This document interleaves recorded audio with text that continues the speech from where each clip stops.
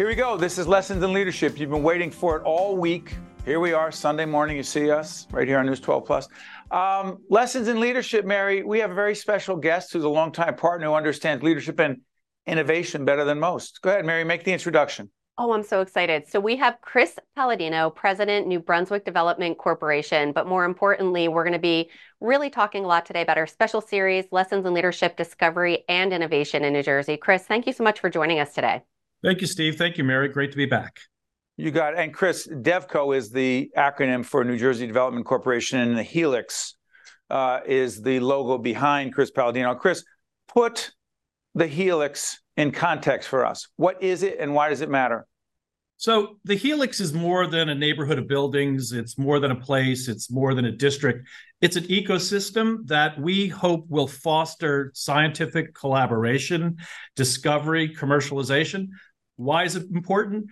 Look, we know where discoveries are made and where companies expand, they usually do that within 10 miles of where they started. And, they grow, they hire people, they go public. And this is, could be an important part of the New Jersey economy, basically growing in the innovation economy. The second thing that's important, discoveries that are made here are going to impact people's lives. Therapies, medications, medical devices, and artificial intelligence. It's incredible the amount of things that it can be, but they're really going to impact the average citizen because they're going to be the beneficiary. And the third thing that's probably very important, is that it's going to somewhat help us stem the brain drain. Our kids who graduate colleges with computer science degrees, engineering degrees, mathematicians, don't have to go to Boston or don't have to go to North Carolina or California to work. They can stay home and we can enjoy our grandchildren. And to that point, Mary's got 2 in college out of state. We have 2 in college out of state. And we tried to push New Jersey schools and failed in that regard. And to be clear, one major institution of higher learning that's very involved, because the partnerships at the Helix are key. Rutgers University, very involved, correct? Yes. There are, basically in our first building, they're our major partner. They have committed to not only 250,000 square feet of translational research, which is final stage research before commercialization, but moving the Rutgers RWJ Medical School downtown and putting in a completely modern facility to be compatible with the New Jersey Innovation Hub. But Rutgers is not only doing that, but they've committed to over $250 million to recruit new scientists that'll work in this building. And also Princeton is involved as well? Princeton, and then our other 2 very important partners are Robert Wood Johnson Barnabas Health and Hackensack Meridian. People don't really understand this, but Rutgers and Princeton together on an annual basis are the beneficiaries of over $1 billion of third-party research. Wow. This is money that comes from NIH, it comes from the National Cancer Institute, it comes from the FDA, it comes from foundations. So basically, bringing these 2 incredible research universities together, good things will happen. As Mary jumps in, we're going to be showing video that Chris and his team have provided that shows what's going on there. But the Helix will open officially when, Chris? December of 2025. Got it. Mary. Yeah, and we'll put up also a QR code. So if you're watching, you could zap it, get the latest and greatest. I love watching all of your posts, Chris, on social media, where it just shows, it's amazing. You blink and there's like a new structure going up any day. You talked a little bit about the partnerships. I believe it's connected to the Innovation Hub. How are you helping startups? How are you helping those businesses that are really just up and coming and true entrepreneurs? How are you helping them through the Innovation Hub? So in 2 major ways. We're creating a place for them. So we're creating a place where a startup, it may be 3 postgraduate PhD students who have a great idea, who want to start a company and want to continue their research, and they use our shared laboratories or they use office space and conference rooms. It may be somebody at the end of their career who's leaving Johnson & Johnson, who's leaving Bristol Myers, and they've got a project that didn't get pursued and want to, with some colleagues. It may be the person that called me recently from a major research institution in New York City who said, I've been working in my lab. My partners and I are ready to commercialize this. We have to leave the university space to do it. We all live in New Jersey. We'd love to have a place to do this. So creating a place is important. But the other place is creating this ecosystem where startups can, at lunch, having a cup of coffee, a drink afterwards, can meet academic scientists who are working for Princeton or Rutgers, or working with physicians from either of the two hospitals, being in the same place, sharing ideas, helping solve problems, saying, hey, can you come to my lab and look in my microscope? I see something interesting. So we're basically creating a place where creative collisions can happen. So Chris, let me get on this, because you and I have known each other a long time. And one of the things I think we have in common, other than being Italian American, is this. We've been at this for a long time, but Mary knows this, and I think Mary does think of this sometimes, like, Steve, when is enough enough? When do we say, hey, we're good the way we are? What's all this with a new idea, new series, new this? Why are we spinning off to innovate? And what I said to Mary, and trust me, there's a question here, is when I stop doing that, that's when I don't want to do this anymore. That's when you're done. I know, I've known you, Chris, you don't stop, meaning this innovation initiative, Discovery Innovation New Jersey, the Helix, I'm not saying it's you alone, but are you sitting up, there's a question in this way, do you sit up at night thinking about all these possibilities? Usually when I'm driving or taking a shower or shaving, usually I'm pretty good when I go to sleep, But look, cities that do not continue to reinvent themselves suffer. We're talking about New Brunswick. By the way, Helix is in New Brunswick, to be clear. Right. And look, innovation is the lifeblood of New Jersey, of New Jersey's economy. The Helix hopefully will create an ecosystem that will reignite the entrepreneurial spirit of Edison, Sarnoff, Waxman, Claude Shannon, unlocking that potential, unlocking that excitement for the next generation. So, we kind of always have to rediscover and reinvigorate and reignite. Let it be, a city, or just getting people to be excited about being in a place. And whether it's a higher ed institution that has to evolve constantly, innovate, media organizations, hospital systems that you just talked about, both of whom are underwriters of our programming, RWJ Barnabas Health and HMH, Hackensack Meridian Health. Mary, one more quick question, because we're also going to have Chris do a special introduction to this series, Discovery and Innovation in New Jersey, after this. Go ahead, Mary. Yeah, definitely. And as an outsider looking in, it seems like everything has just gone like clockwork with the Helix, right? I see all the posts and I'm like, wow, but I know probably behind the scenes there have been some challenges. Can you share one of those challenges, and more importantly, the lesson that you learned, whether tied to innovation, leadership, whatever? Because as I said, how about logistics, Mary? And logistics. I'm obsessed with logistics. Well, I think on a micro sense, next week we're going to pour 1,400 cubic yards of concrete that has to be in one continuous pour, and it has 150 trucks coming, and it has to happen continuously, or you have to start over. And what could go wrong, Chris? What could go wrong? Wait a second, tire, the truck falls in the hole. But doesn't temperature matter? Well, isn't that a factor with concrete as well, or am I making too much of that? So we have to get that the right day. But I think the biggest challenge, and certainly one of the bigger accomplishments, are getting our partners, the EDA, Rutgers, Economic Development Authority, and Tim Sullivan. Go ahead. Robert Wood Johnson, Barnabas Health, Princeton, to get on the same page, to make concessions, to take some risk, and see the big picture.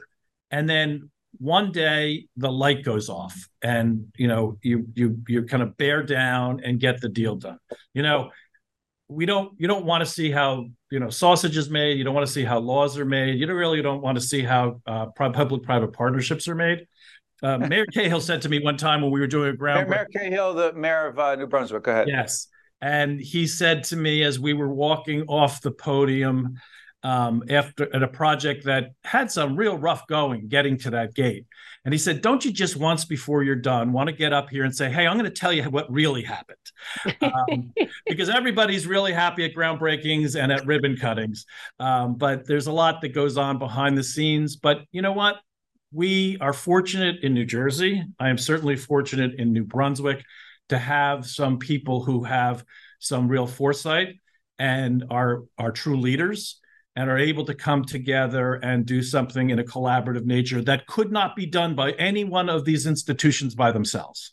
That's the beauty of partnership. And Chris Paladino, the president of New Brunswick Development Corporation, DevCo, leading the way, being the QB, as I like to say, the point guard, the quarterback, the facilitator of the Helix initiative. Chris, thank you so much. We appreciate it. Discovery and innovation in New Jersey. Thanks, Chris. Thank you, Steve. Thank you, Mary. You got to stay with us. We'll be right back. This edition of Lessons in Leadership is made possible by the Buccino Leadership Institute at Seton Hall University, Prager Metis, Valley Bank, the International Union of Operating Engineers Local 825, the North Ward Center, the New Jersey Sharing Network, the Helix, Horizon Blue Cross Blue Shield of New Jersey, Fedway Associates Inc., Port Authority of New York and New Jersey, Veolia, Resourcing the World, and Seton Hall University, showing the world what great minds can do since 1856. This is Mary Gamba. If you want more leadership tips and tools, log on to stand-deliver.com. That's stand-deliver.com. Promotional support for this edition of Lessons in Leadership with me, Steve Adubato, and my colleague, Mary Gamba, has been provided by NJ.com, NJBIA, and New Jersey Business Magazine, CIA NJ, and Commerce Magazine, and Meadowlands Media, a print and digital business news network. Introducing the Helix NJ, the Health and Life Science Exchange, a new innovation district located at the heart of the Northeast Corridor, providing industries, universities, and entrepreneurs the critical ecosystem needed to turn great ideas into breakthrough realities.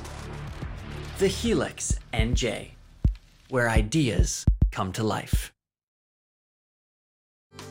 Lessons in Leadership would like to thank our newest sponsors who make our programming possible, including the Helix, Horizon Blue Cross Blue Shield of New Jersey, and the Port Authority of New York and New Jersey.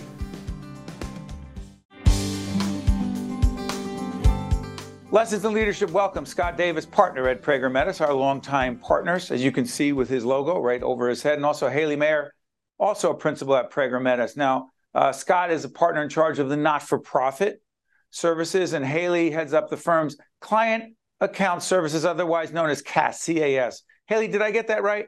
Yeah, you did. And by the way, I should also disclose that we have been doing long-time leadership and communication coaching at Prager Medicine. Hayley is one of my clients, and she doesn't, after a year or so, you don't hate me yet, do you? No, not yet. But it's still soon. We'll see what happens in January. Yeah, okay. Well, we're taping this right before that. Hayley, do us a favor. Put in context what CAS is, the Client Account Services Operation at Prager Metis. What is it, and why is it so significant in the marketplace? So CAS is outsourced accounting. So basically, we do outsourced controller and bookkeeping services here at Prager, which the good part is that by using an accounting firm to do the outsource of it, everything is being reviewed by an accountant. So there's some tax insight. We're doing a full month close on every account that we currently have. And instead of just hiring a bookkeeper, you have somebody watching over your bookkeeper. The other thing is we work in teams. So when the bookkeeper doesn't show up, that doesn't happen at Prager because we have a whole team working on your account. This became a huge thing after COVID hit when people couldn't be in the office, and it really has taken off since then. Yeah, and the other thing that's so interesting is that, you know, Lessons in Leadership is produced by a for-profit operation, Stand and Deliver Productions, but our not-for-profit operation, the Caucus Educational Corporation, we're a not-for-profit, and Scott can speak to the challenges of leadership and the challenge that not-for-profits are having. But we sub out our accounting services to my longtime friend, Joe Lupo. And again, they do that for us. Mary, we would not have that in-house capability, would we? We would not. And as Hayley was saying, it just, especially for us in small organizations like we are, and I'll say small, 25 and under team members, it allows us to focus on the things that only we can focus on and then let the experts do that instead of bringing somebody in full time. We don't need a full-time accountant in the office 40 hours a week. So it's a win-win, in my opinion. It absolutely is. And Scott, help us on this, because you head up the not-for-profit, you're a partner in charge of not-for-profit services. What are most not-for-profit organizations struggling with, particularly as we do this moving into 2024? Please. Some of the biggest challenges not-for-profits are facing are similar to those of the for-profit side, is finding talent, utilizing resources accordingly, and of course, funding. So all of those things impact not-for-profit organizations just as much as they do your for-profit side of the house, and that you get to see both as well. So that's what we've seen in a lot of our clients. Yeah, and Hayley, one of the things you and I have talked about and our coaching together is not just getting or hiring people, but how about this, Hayley, coaching people and retaining the really good ones. Please, Hayley, pick it up from there. Yeah, so it's really hard to retain the staff here, especially with bookkeepers that are now retiring. It makes it like nearly impossible to hire new people who want to stay. Everybody is looking for a lot of money, so they're being snatched up by other firms very, very quickly. So if we train them, it seems the turnover, basically most people last like 2 years at most, and then another firm snatches them away. And Mary and I have been dealing with it. We just did a lessons in leadership segment with our new executive producer of One-on-One, Zyphus LeBrun, and replacing someone who left the organization. Yeah, it stinks. It's not any fun when it happens. But Mary, there's potential in hiring a new person that brings new energy, a different perspective on things. But again, you got to train that person, keep that person. Go ahead, Mary, jump back in. Yeah, no, and I was going to say, we try to see it as an opportunity, right, Scott and Hayley? We try to say, yes, this is an opportunity. This is great. Every challenge is an opportunity. When you're like, what did I do wrong? Why are they leaving us?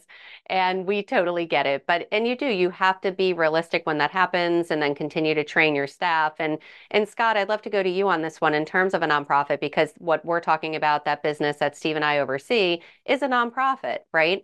And sometimes it's not as competitive as big corporate world or going into New York City. So what advice do you have for nonprofits out there when it comes to really training and letting their team know, hey, we care about you and we value your contribution? I think a lot of that goes down to the tone at the top of the organization. And when you're hiring people, that flexibility that you can give as a nonprofit, it tends to be less stressful at times, but at times it also is more stressful. So there are maybe other benefits there that you can provide, such as flexible time off, or perhaps there's a benefit plan for 403B or part of that, long-term health. We have. There's other things that you can do as a nonprofit. The problem, again, goes back to funding, finding the right people. And a lot of times people who work with nonprofits are definitely mission-oriented. So if you get an individual who is very engaged with your organization, you'll definitely have them stay longer because they're already vested in what you're doing as your mission. But as we found out, Mary, as I go back to Hayley, you could do all, I might have complained to Hayley about this in one of our coaching sessions. You could do all the right things. You can pay a competitive rate. You can provide flexibility. You can say, not just say family first, but believe in family first. We're fully remote, again, which is an advantage to some, disadvantage to others, but we are that. So there's no commuting cost, et cetera. But Hayley, sometimes people still do leave. And I don't want to keep harping on this, but this is a tricky question. Do you ever take it, quote, personally? Because I do sometimes, other than, it's just business.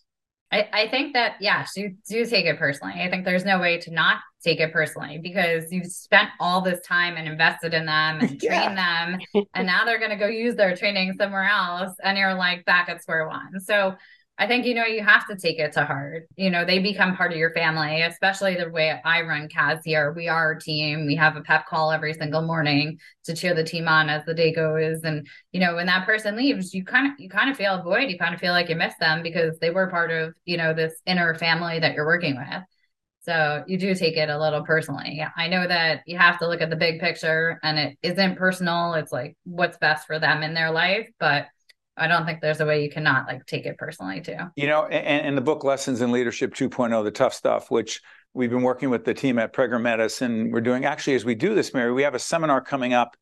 It'll be seen after that. We have an emerging leaders seminar in Atlantic City with Lori Roth and the team down there. But the reason I'm mentioning it is because in the book, we talk about the fact that it does feel personal at times. And even though we know, as Hayley just said so effectively, it's what's best for them. Yes, that's right.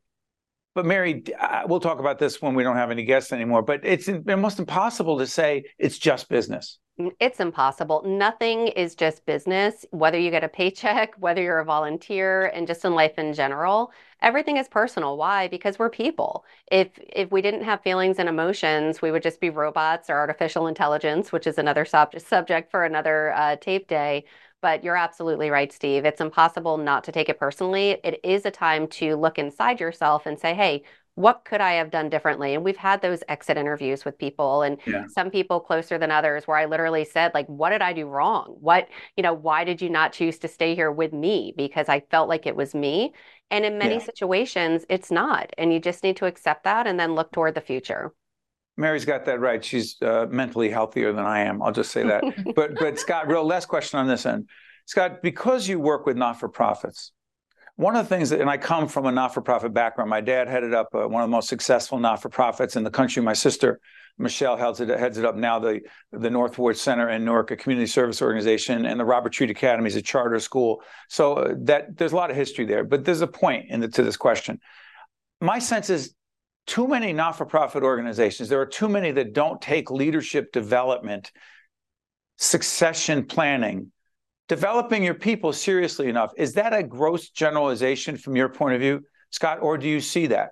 You do see that. And I think that is also reflective in both industries, not-for-profit and for-profit. So not-for-profits struggle from the same things. I have clients who have struggled with leadership development, leadership retention, and succession planning. I've had others who are spot on related to that. They know, here's where we're going, here's where we want to be, here's who we have in mind, and they're communicating that to their staff. I think that helps with some of that retention when people can see growth, see that movement forward in their career and their path, and they will get there. So that's definitely something that not-for-profits should also focus on and keep in mind, especially when you have a small one where the founder is really running the organization. Well, what happens when that individual has grown out of that role and needs more people? So they have to do succession planning immediately. So, well, along those lines, let me just say this: at Prager Medicine, one of the great things about the relationship is they only have us coach people who are really great leaders, and that's why it's an honor to be working with Hayley and so many of our other colleagues who are partners and also about to be partners. Right, Hayley, the emerging leaders, these are going to be partners of the future. So at Prager Medicine, they get it. What they do is they identify people who are really, really good and could be even better. And that's, to me, what coaching should be about. So to Hayley and Scott, I want to thank you so much. And also thank our partners at Prager Medicine who allow us to do lessons in leadership. And we're honored to work with the team there. And we learn every day as well. So to Scott and Hayley, thank you so much. We appreciate it. Thank you. Thank you. You got it. Lessons in Leadership. Be right back after this. I'll get that out. This is Mary Gamba. If you want more leadership tips and tools, log on to stand-deliver.com. Promotional support for this edition of Lessons in Leadership with me, Steve Adubato, and my colleague, Mary Gamba, has been provided by NJ.com, NJBIA, and New Jersey Business Magazine, CIA NJ, and Commerce Magazine, and Meadowlands Media, a print and digital business news network. Lessons in Leadership would like to thank our newest sponsors who make our programming possible, including The Helix, Horizon Blue Cross Blue Shield of New Jersey, and the Port Authority of New York and New Jersey. Welcome back to Lessons in Leadership. Steve Adubato with the extraordinary Mary Gamba.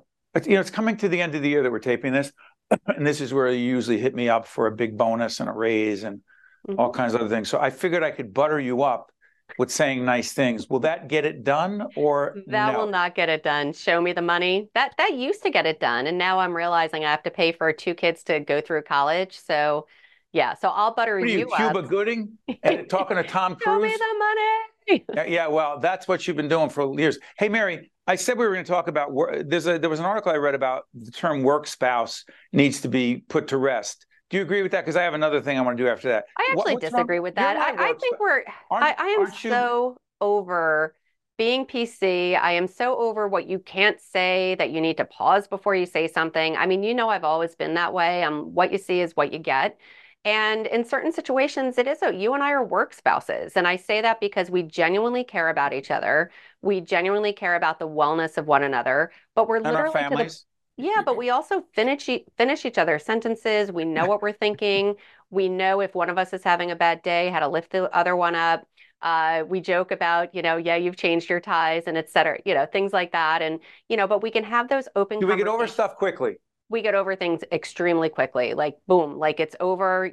We say horrible things to each other and when we're angry, which has not happened often. I love that.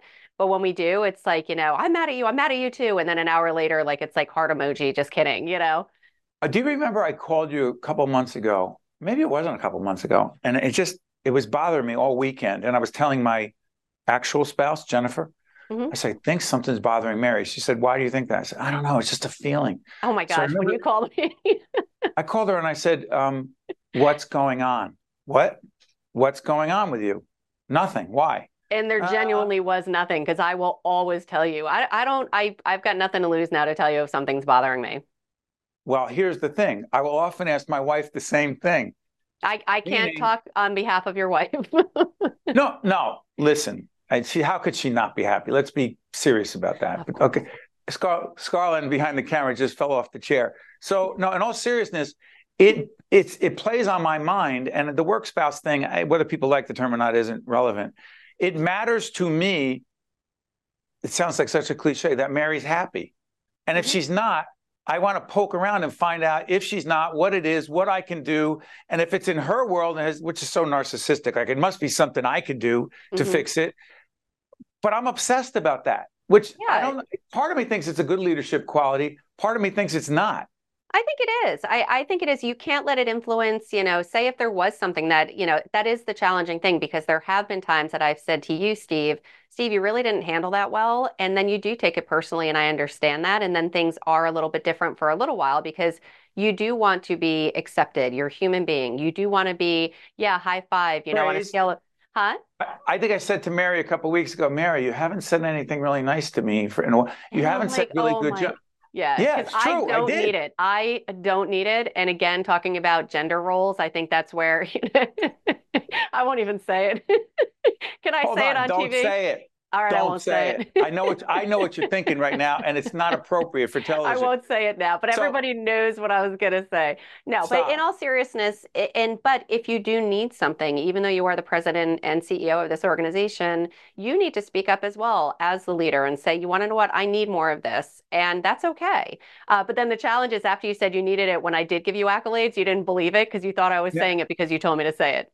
100%. I said, Mary, I wish I hadn't told you. I really wanted you. I know Elvin's saying say goodbye. Elvin doesn't say anything nice either to me, but no, I'm joking. But as soon as I said it to Mary, I said, why did I say that? Because now every time she says something that you did was great, I'm not going to believe her. And that's exactly what's happened. So I'm going to see my therapist tomorrow. This has been Lessons in Leadership. Mary Gamba, Steve Adubato, Elvin Badger behind the scenes with a great team making things happen. See you next time.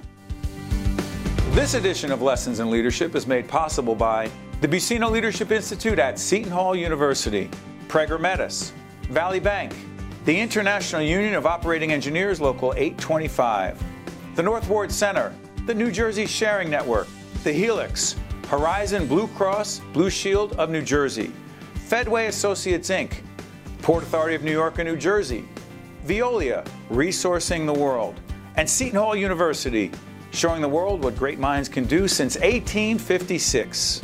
This is Mary Gamba. If you want more leadership tips and tools, log on to stand-deliver.com.